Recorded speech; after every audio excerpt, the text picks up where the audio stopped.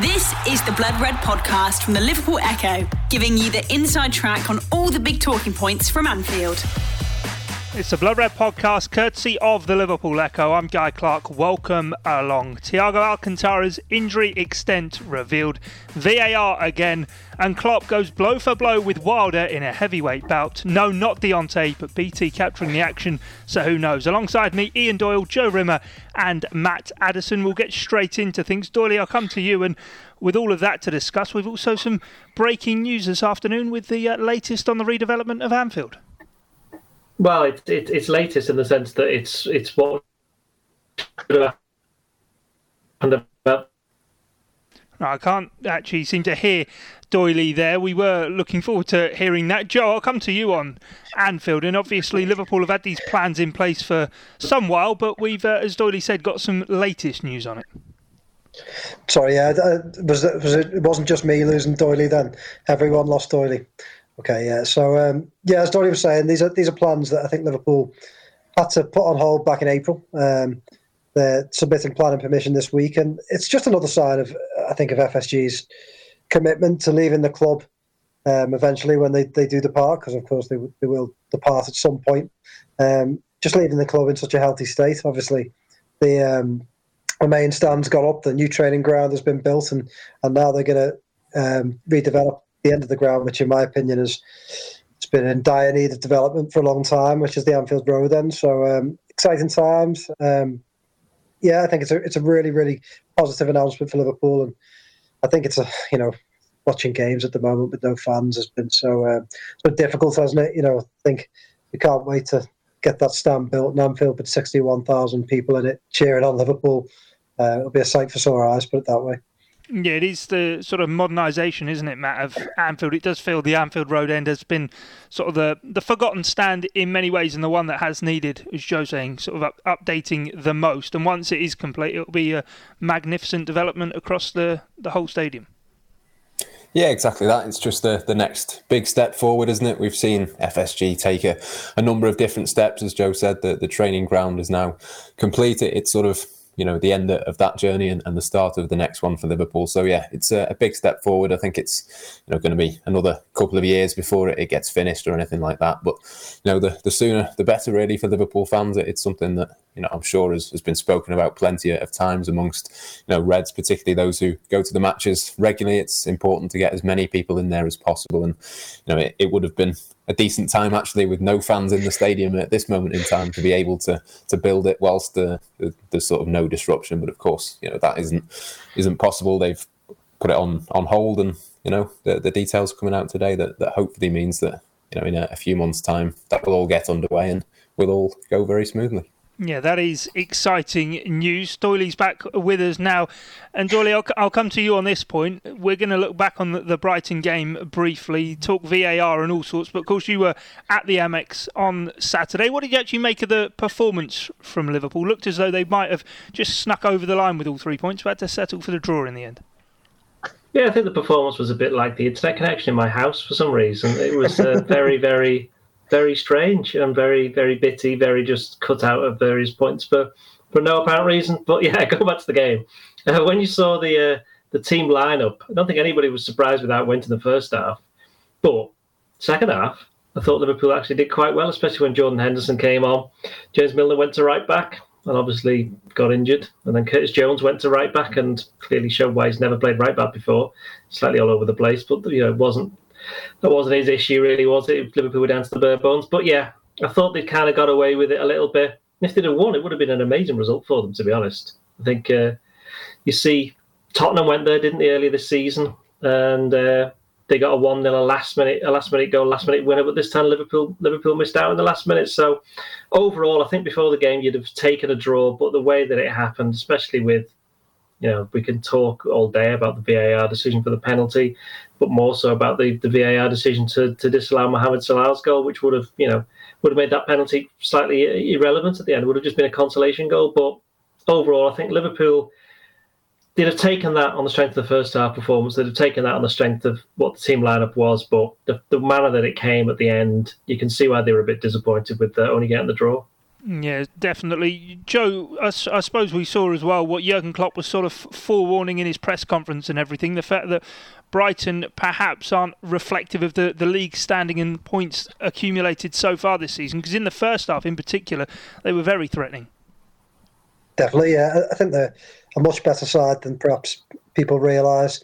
I think I listened to the Analysing Anfield podcast and they were talking about some of the underlying numbers are much better for them than perhaps you'd realise. And I thought they played very well. They frustrated Liverpool, and it was a very tough one, as Doyley says. I think if Liverpool had come out of that with a win, it would have been a massive, massive win. And the nature of conceding a last-minute goal means that you come away pretty disappointed. But I think going into the game, a draw is not a terrible result. And Liverpool now have got a favourable run of fixtures coming up to the Tottenham game where they can, try and get some points on the board. It's just quite difficult to do that when, players are dropping like flies. And I think the fact that Liverpool are a bit like the walking wounded at the moment was reflected in the performance. It was disjointed at times. I thought they did play well for most of the second half, but the first half, they just weren't on their game. And I think we're seeing that in almost every game at the moment. I hate to have a bit of a downer on it, but just not really enjoying football. I find that, without the fans, with VAR and the way especially Liverpool are at the moment, with the amount of injuries at Liverpool and elsewhere, football just isn't the spectacle that it should be. So, yeah, I think Liverpool just need to get through these games now and try and limp on, quite literally, until January. Yeah, and with a man like Diogo Jota in the team, Matt, they've always got a chance of getting a goal, as he proved with his 9th of the season at the weekend. Yeah, really well-worked goal as well. It would have been one that if Liverpool had won the game, I'm sure we'd be talking about that in a different sort of way. And it's a bit of a shame, really, that will kind of get forgotten in the aftermath of VAR discussions and things about 5 substitutes and arguments between Klopp and various people. So, yeah, it was a brilliantly worked goal. He's obviously come into the team and done fantastically well, and that was the latest example of that. It was brilliantly worked, a brilliant touch from Mohamed Salah into him, and just to have that awareness, even inside the penalty area with a couple of players in and around him, to be able to take that extra touch and then put it into the corner was brilliant from him. So yeah, it was another positive performance from him. It certainly wasn't his best performance in a Liverpool shirt, but even that being the case, the fact that he scored what could have easily been the winning goal, I think just goes to show really how much of an impact he's made already in a Liverpool shirt just a few weeks in. Definitely. Let's get on to VAR then. Doyley, come to you first up on this. Jordan Henderson, James Milner, Andy Robertson have all spoken about it in the last few days since the incident. I'll simply ask you, is there any point anymore with it? Well, I think there's a point. It's there for clear and obvious errors. Like, for example, Sadio Mane offside. It was clearly offside. Linesman missed it. It took him 1 second to decide it was offside. Sound. That's exactly what it's there for. Sorted it out. You could even argue the penalty. The reason the penalty is such a strange one. There's been the comparison with the Mohamed Salah penalty against West Ham, but it's not quite the same, because with the Salah one, the referee gave the penalty, and the linesman the referee's assistant, they both gave the penalty. Then VAR looked at it, and because there was contact, there's no way that VAR was going to turn around and say, well, that's not a penalty because he did touch him. And the referee, where they've seen it, they've gone, okay, yeah, that's a foul. This time it was the referee hadn't spotted it, neither the linesman. And then VAR thought, well, there was a sufficient touch there to be deemed a foul. Now, it wasn't a clear and obvious error. So that's where they're taking too long over deciding these things, especially when then on Sunday there was 2. Andy Robertson spoke about it today. There was Marcus Rashford and Adama Traore had similar incidents where they didn't win a penalty. And then going on to the Mohamed Salah offside, I mean, even looking at the lines that they've drawn, they don't seem to be correct anyway.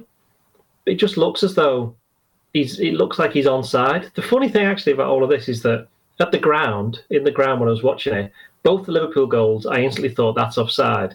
And for the penalty incident, I thought that's probably going to be a penalty. And it ended up being. But then is that because we're just so used to now thinking, oh, well, there's some slight controversy over this, it's bound to go in favour or against, the team that you're reporting on, the team or the team you're supporting, or just the way that the game's been going? It's hard to say. I mean, I put a tweet out the other day about the thing that VAR's done, or the implementation of VAR, I should say, in England. It's made people just watch the game in a different way, and you have to watch it dispassionately. because if the goal goes in, you think, well, it might not be a goal, so I better not celebrate that. Or if there's an offside decision, you think that your team's in favour and they play on, they put the flag up, the ball goes in, you're thinking, well, this might be not offside, and we've just conceded a goal here. So it just means that people are watching the game in a completely different way, and they're not able to enjoy it because they can't get involved in it, because it's all looking at computer screens and television screens and lines on and all that kind of stuff. So it's taking a minute, 2 minutes to sort stuff out. And is that really what football's about? The interesting thing for me is that having no fans in there has somehow enabled VAR to, for want of a better word, to prosper. Because can you imagine if some of those decisions had happened, say Manchester United were playing at home at Old Trafford, some of those decisions happened in a game against Manchester City or Arsenal or Chelsea or Liverpool or something like that. I reckon some of the VAR officials and the referees might think twice, simply because of the reaction of the crowd, because there's no crowd to react against. They're just not so much doing whatever they want, but they are being allowed to take their time over these decisions and get involved and do this, that, and the other. And again, that's because there's nobody there.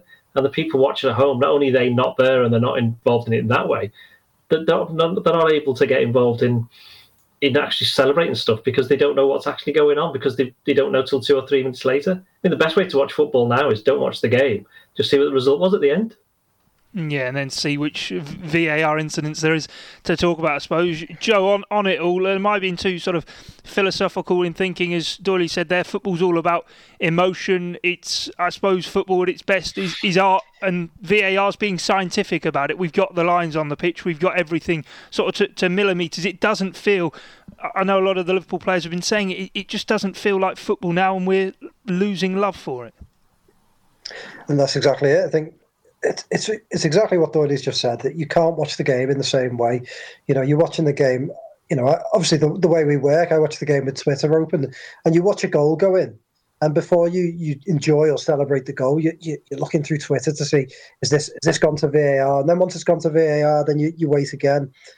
And it's just sucking the life out of it. And I have to admit, on top of no fans, it's ruining the spectacle. And you know what? There's a lot been said about VAR. I kind of hate talking about it, but you can't really help yourself this weekend, because the whole Liverpool game was all about VAR. And I kind of think we've only got ourselves to blame. Even now, the abuse towards referees and the complaints towards referees. It was fans, players, pundits, managers that demanded perfection, and they demanded consistency, which you're just never going to get, because you're always going to have human beings making subjective decisions. Look at the Liverpool penalty. I think it was a penalty. I think he kicked his foot. Whether he goes down easily is another argument. But I think once you kick someone's foot like that, then you can give away a penalty, and I thought it was. But I know lots of people who think, no, there wasn't enough contact, it shouldn't have been a penalty.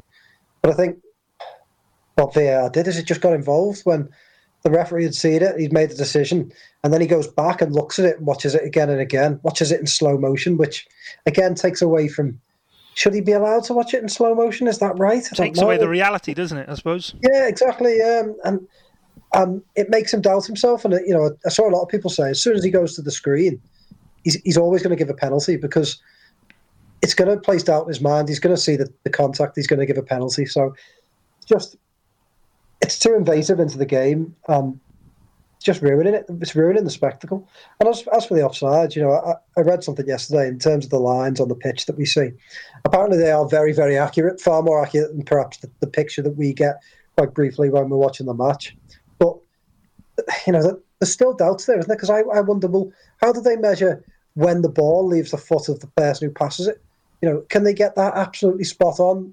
And when they're boiling things down to the millimetres that Mohamed Salah was offside for, or Sadio Mane for the Everton goal, how can they be 100% sure? And we used to talk about there being benefit of the doubt for the attacker, but now it's like an advantage for the defender, because people are getting to look at it in such a way that some of the technology is doing some of the defending for them. So I just find it totally off-putting, and I do think they should just get rid.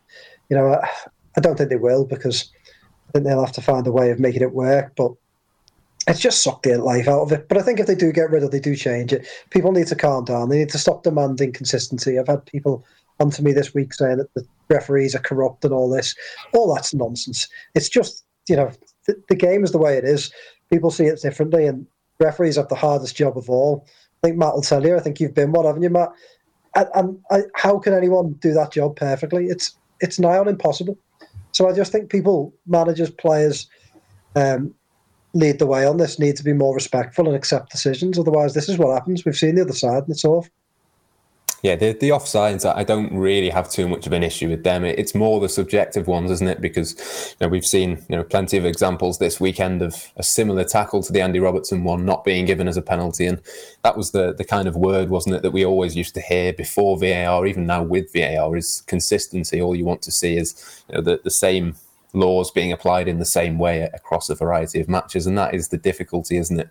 As you say, I've been a referee. I referee matches as much as I can now, and it does come back to what you say about we only have ourselves to blame, because if you're a young lad who's maybe played a bit of football growing up, wants to get into refereeing, well, we've sort of got ourselves into a situation where fans have normalised the referee being abused. If you're a 15, 16-year-old lad who wants to earn a bit of money, well, you're not probably going to go and be a referee, because you look at the Premier League, you look at the examples of everywhere. We've normalised the situation now where, whether it's parents at children's football, whether it's fans, pundits, whoever it is, it's always the referee's fault, and it's just not conducive of an environment really of where you would necessarily want to go and put yourself into that situation. So, yeah, all that means is that fewer referees are getting into it. The pool to pick from is smaller.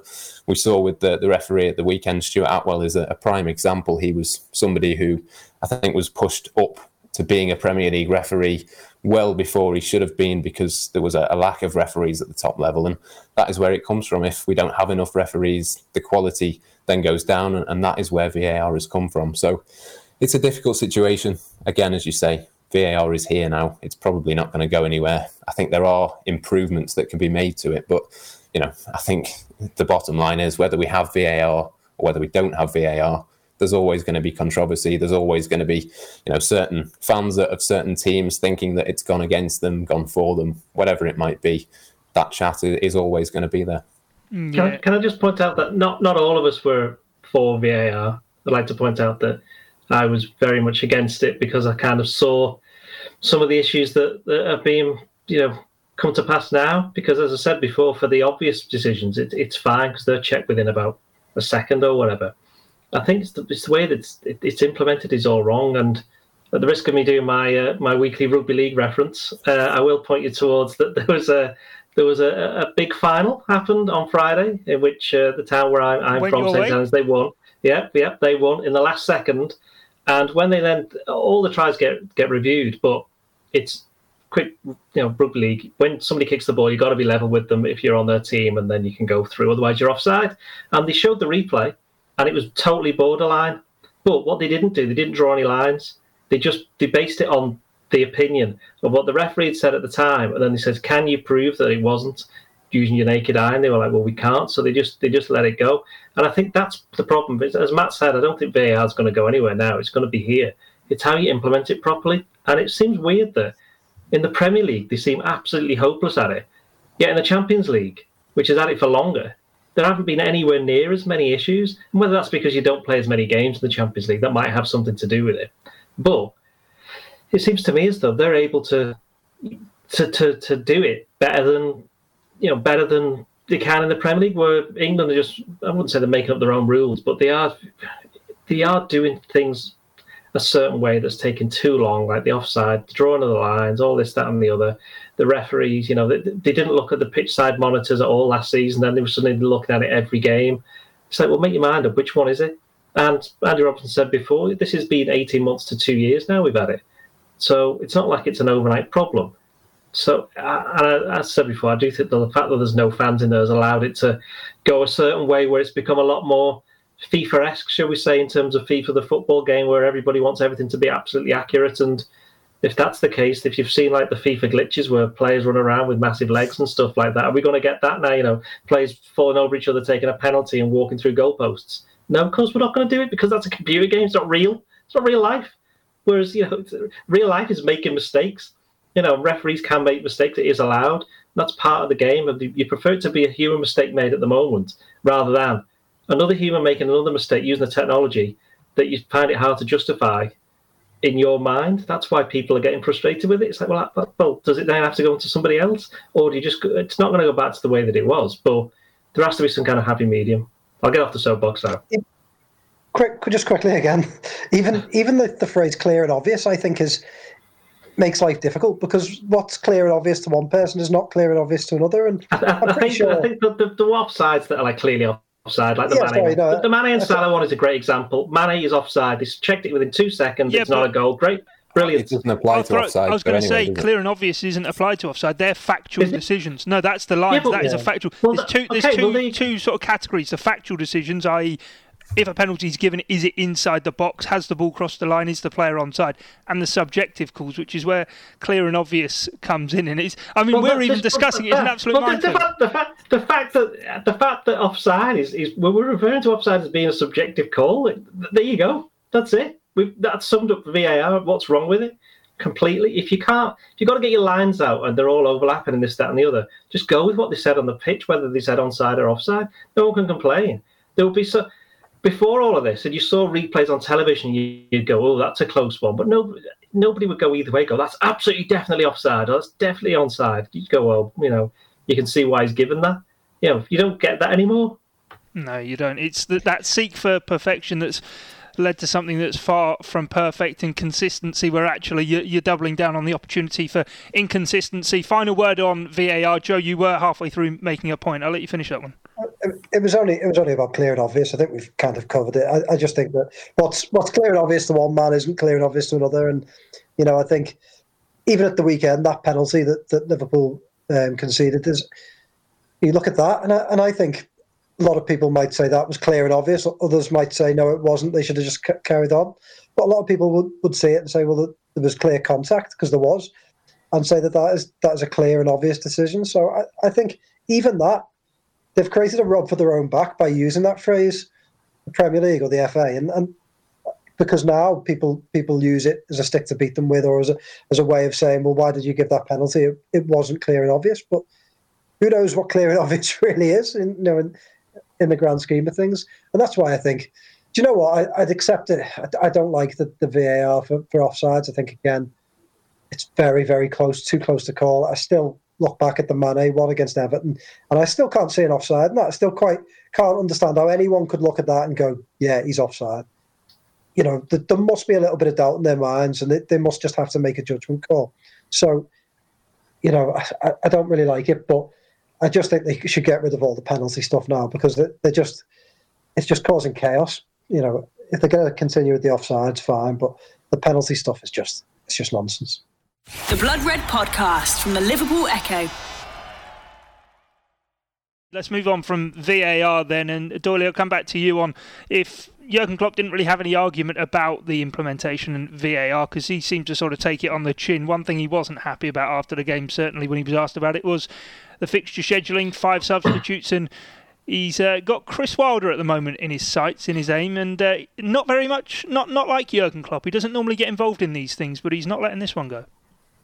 Well, the funny thing about Jurgen Klopp and Chris Wilder is before Liverpool played Sheffield United, he was in the matchday programme saying how great Chris Wilder is. So it's not like he thinks Chris Wilder, he doesn't like him or something. He just feels as though...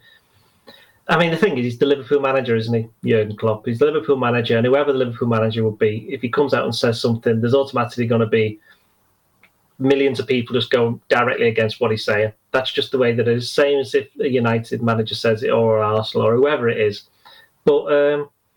I think with Wilder, he's kind of like he's very stubborn, isn't he? They're both stubborn. Let's be honest.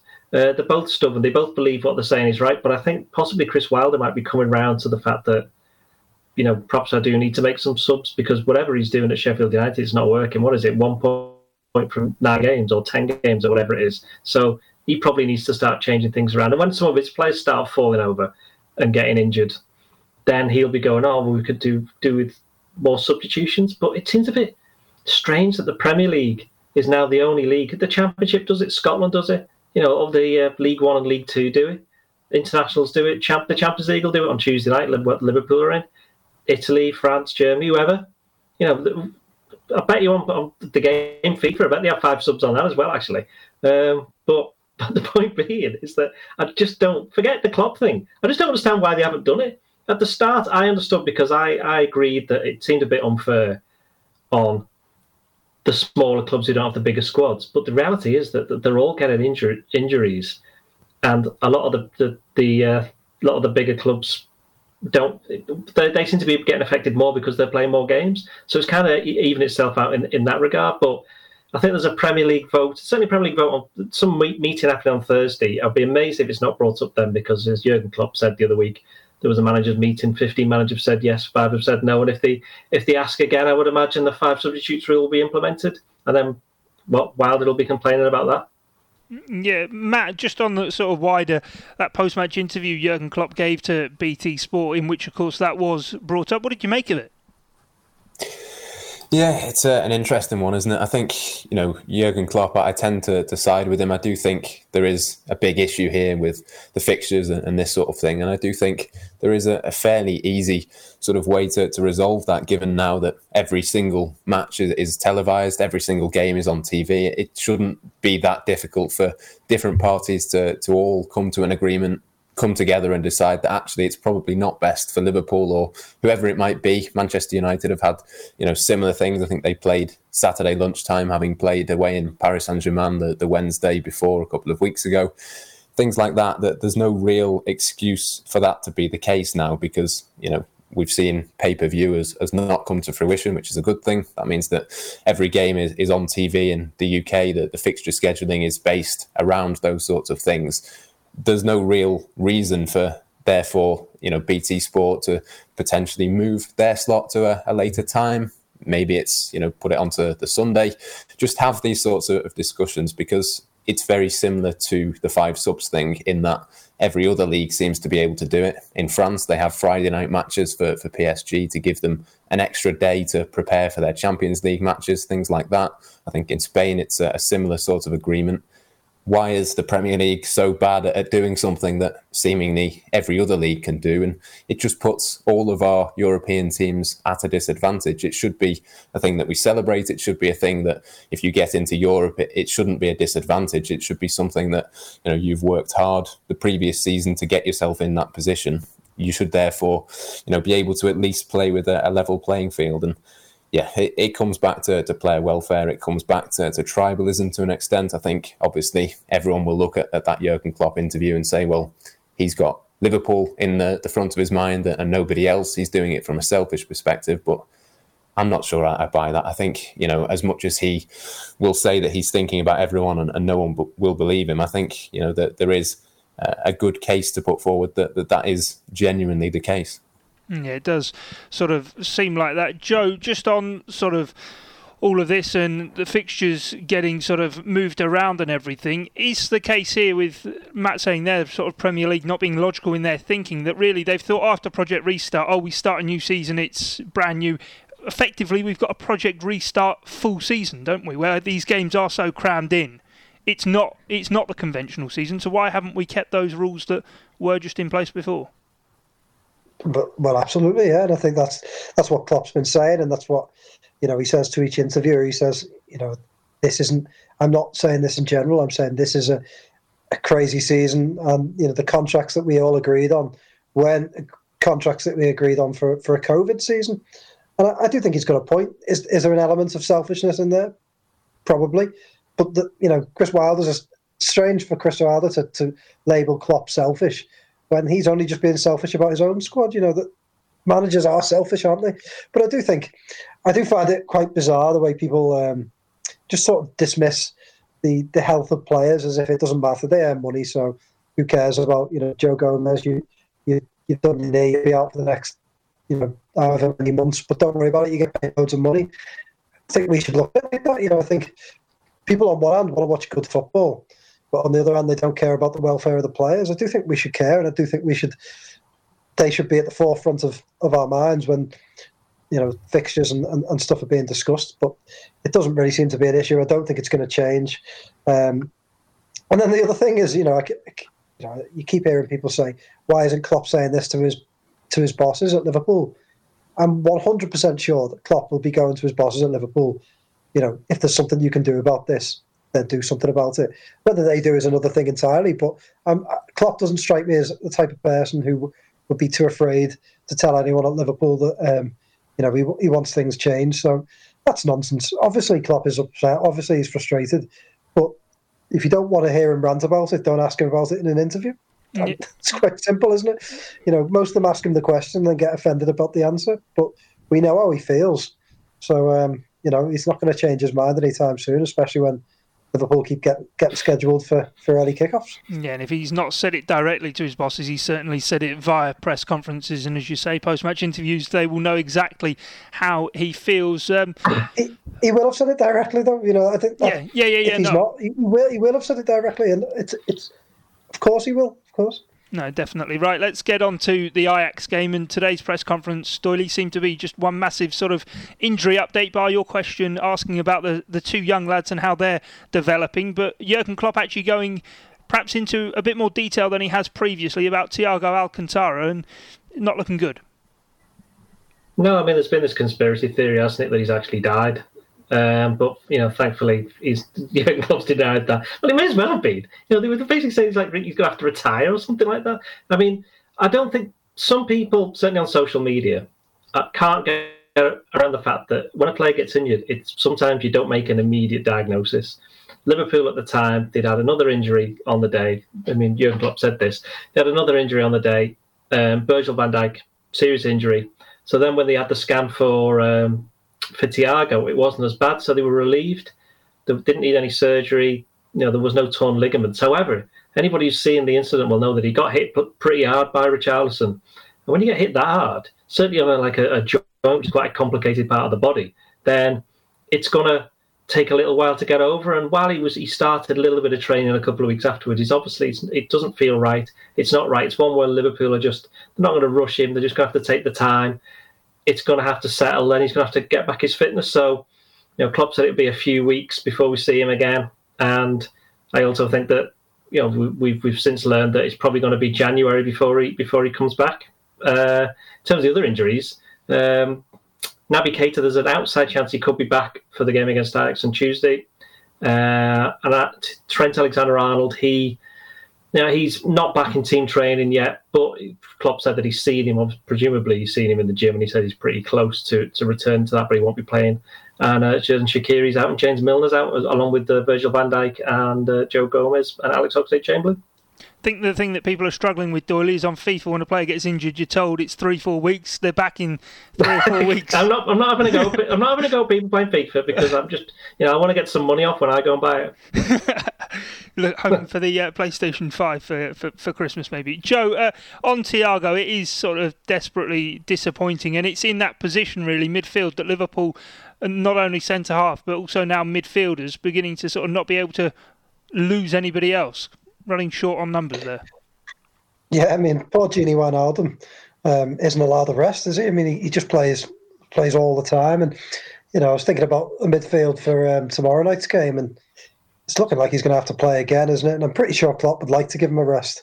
But with the way things are, it's pretty desperate. I just think, look, now Liverpool have got 1 month. They've got 1 month of football to get through. It's going to be a pretty crucial month. They'll have to try and qualify from their Champions League group, which I'm pretty sure they will do, and then stay in touch at the top. And I think if Liverpool can stay in touch, when I say stay in touch, 3-4 points, if they can stay that close to the top between now and January, I think they can start getting players back, and they'll be in a very, very good position. And I almost think that people will sleep on Liverpool a little bit, because I don't think we're going to see many great performances. It will be a test of their character. But if they can get through, I think people might forget how good a team they are when they've got some of their better players back. And with a player like Thiago, who we know he's got great quality, in the couple of games, or the game and a half that we've seen him play, he looks like he's going to make a massive impact. Liverpool could step it up a gear once these players start coming back. So, I think Liverpool have got plenty to be positive about. It's a really difficult spell, but they're the sort of squad that I think can get through it. So I think now knuckle down, get through this month, and if they can stay in touch, I still think they'll be massive favourites to win that title. If they get through to January in a decent position. Yeah, and you do feel, Matt, with Jurgen Klopp sort of campaigning for obviously wanting more substitutes and the amount of games that Liverpool got to play. He sort of underlined the point in the press conference today when he said, so long as we can keep putting 11 players out on the pitch every time we cross the line, we will fight. And that's sort of the mentality Liverpool are in right now. Yeah, it is. It's that sort of siege mentality that I think they've just got to go with for the next few matches and just try and get through it. As Joe says, if they can do that, get one or two players back, suddenly it's a very different looking Liverpool team. I think, obviously, the 5 subs thing has made it difficult, but even, in midfield, however many subs you've only got so many midfielders. I didn't think Takumi Minamino had the best game, but he was sort of in that position for the first time purely out of need for that to be the case, because there just wasn't too many other options. So, yeah, the fact that James Milner is now out, it's just another one to add to that list, isn't it? And, again, Gini Wijnaldum, maybe Fabinho could push back into his usual role, but then there's not exactly loads and loads of options at centre-back. So, yeah, it's just something that Liverpool have got to deal with. I do keep saying it, and I do still believe that at some point during the season, it'll be the other way round. It won't be Liverpool are the ones, with loads of injuries and the other teams seemingly are not doing too badly. I think there'll come a period of the season, probably over Christmas, maybe into January or February, where maybe one of the other, couple of teams around Liverpool in the Premier League table will find themselves in a pretty similar situation. You wonder, for example, if Harry Kane was to get injured for Tottenham, would they still be at the top of the table? If, a couple of crucial players for Chelsea in one or two areas were to get injured, would they drop off pretty quickly? I think, Liverpool are better set up as a squad to be able to deal with these setbacks. And, long term, I think they will be able to pull through it. They'll be able to get through and go and improve in the second half of the season. And yeah, I just think at the moment it's a difficult time for Liverpool, but other teams are going to find that just because of the nature and the wild sort of schedule that, all teams, not just Liverpool, are going to have to continue to be put through.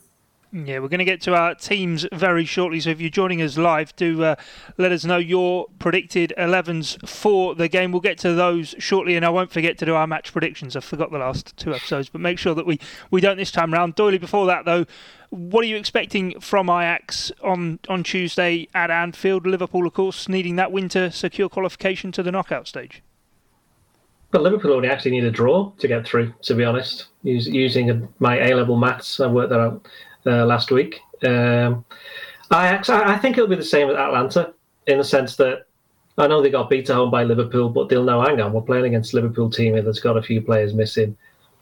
They don't need to win. We perhaps do. In fact, I'm not sure Ajax need to win either. I think it's still going to go down probably to their last game against Atalanta. So for them, in a slight way, it's a bit of a free hit.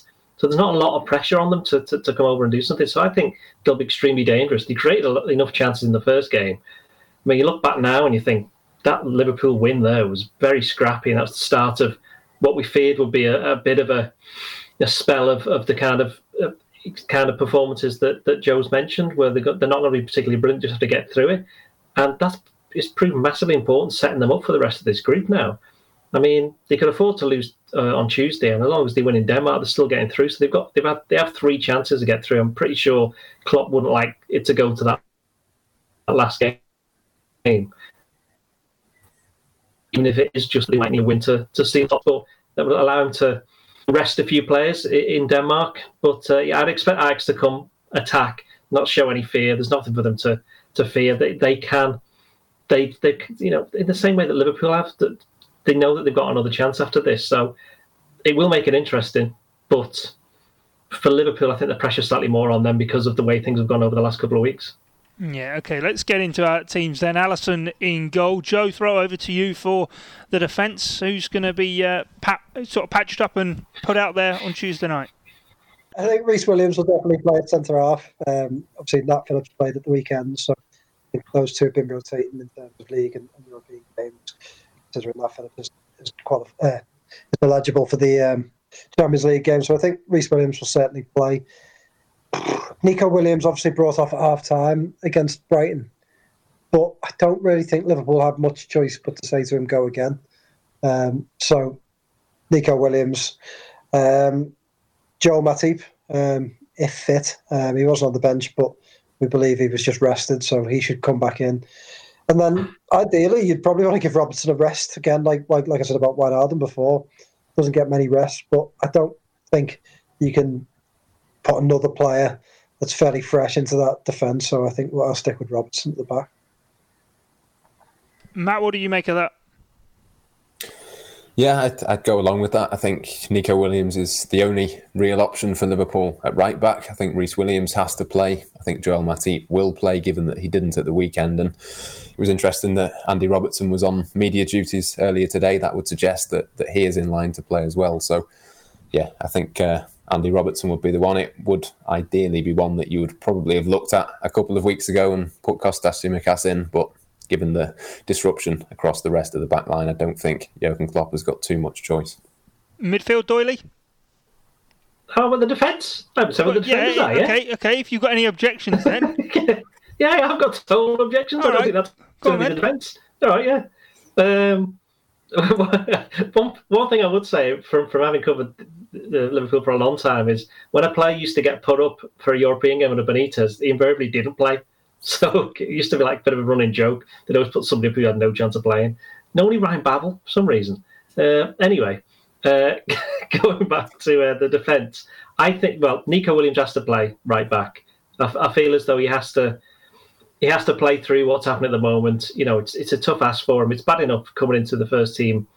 As a youngster, I know he's played 1 or 2 games, but it's different now because there's a lot on these games as opposed to just games towards the end of last season. But in a defence that keeps on changing, a defence that's not settled, for that reason, Robertson's got to play left back.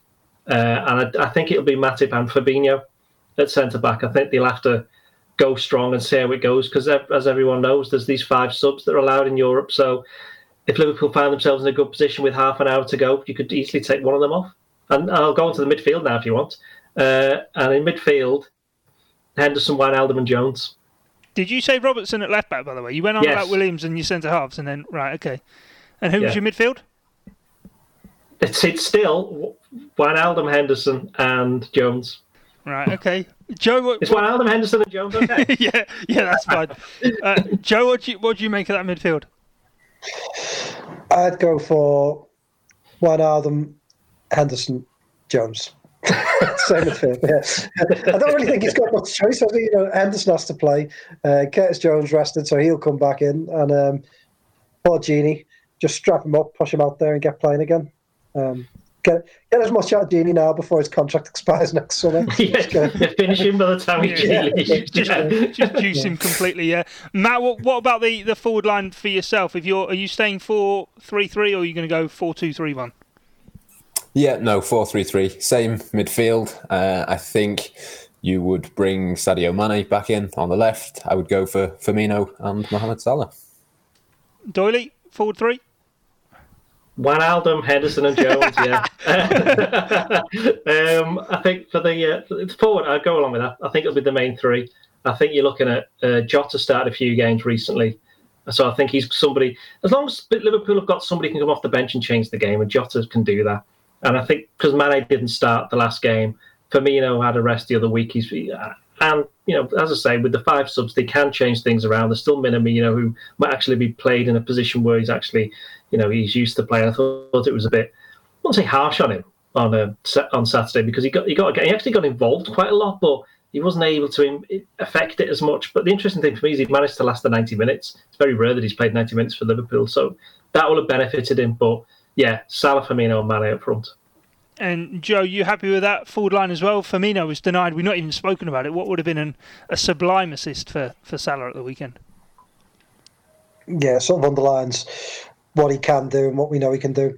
Yeah, I think that is the front 3 for me. I mean, it feels strange, doesn't it? Taking Jota out and sort of going to what is, in my mind, the strongest front 3. But as Doyley said, you feel like Jota can come off the bench and do something. So, yeah, I mean, I kind of think if Liverpool can win this game, it'll be massive. It takes the pressure off in other games. It means that he can make those decisions that we've just talked about, switching players around, getting Tsimikas some game time. So, yeah, I'd like to see them get the job done in those 3. seem to be the best option. Right, let's whip the other thing as well is that it's a long time until the game against Wolves. So while there are players who won't be playing because they've featured against Brighton, you look at Phillips, he's not. Milner's obviously injured.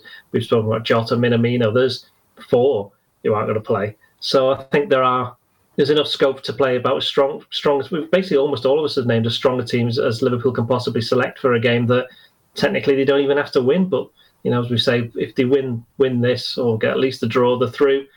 Then they can rest players next week. And what's the score going to be then, Doyley? 2-2. Joe? Yeah, I fancy a draw. I don't think it's going to be 2-2 because every game seems to be pretty drab at the moment. 1-1. And Matt? Yeah, 1-1 for me as well. I think Ajax will come along and not make it a bore draw, but I think they will give Liverpool a fair few problems, particularly with that defence that we've picked there.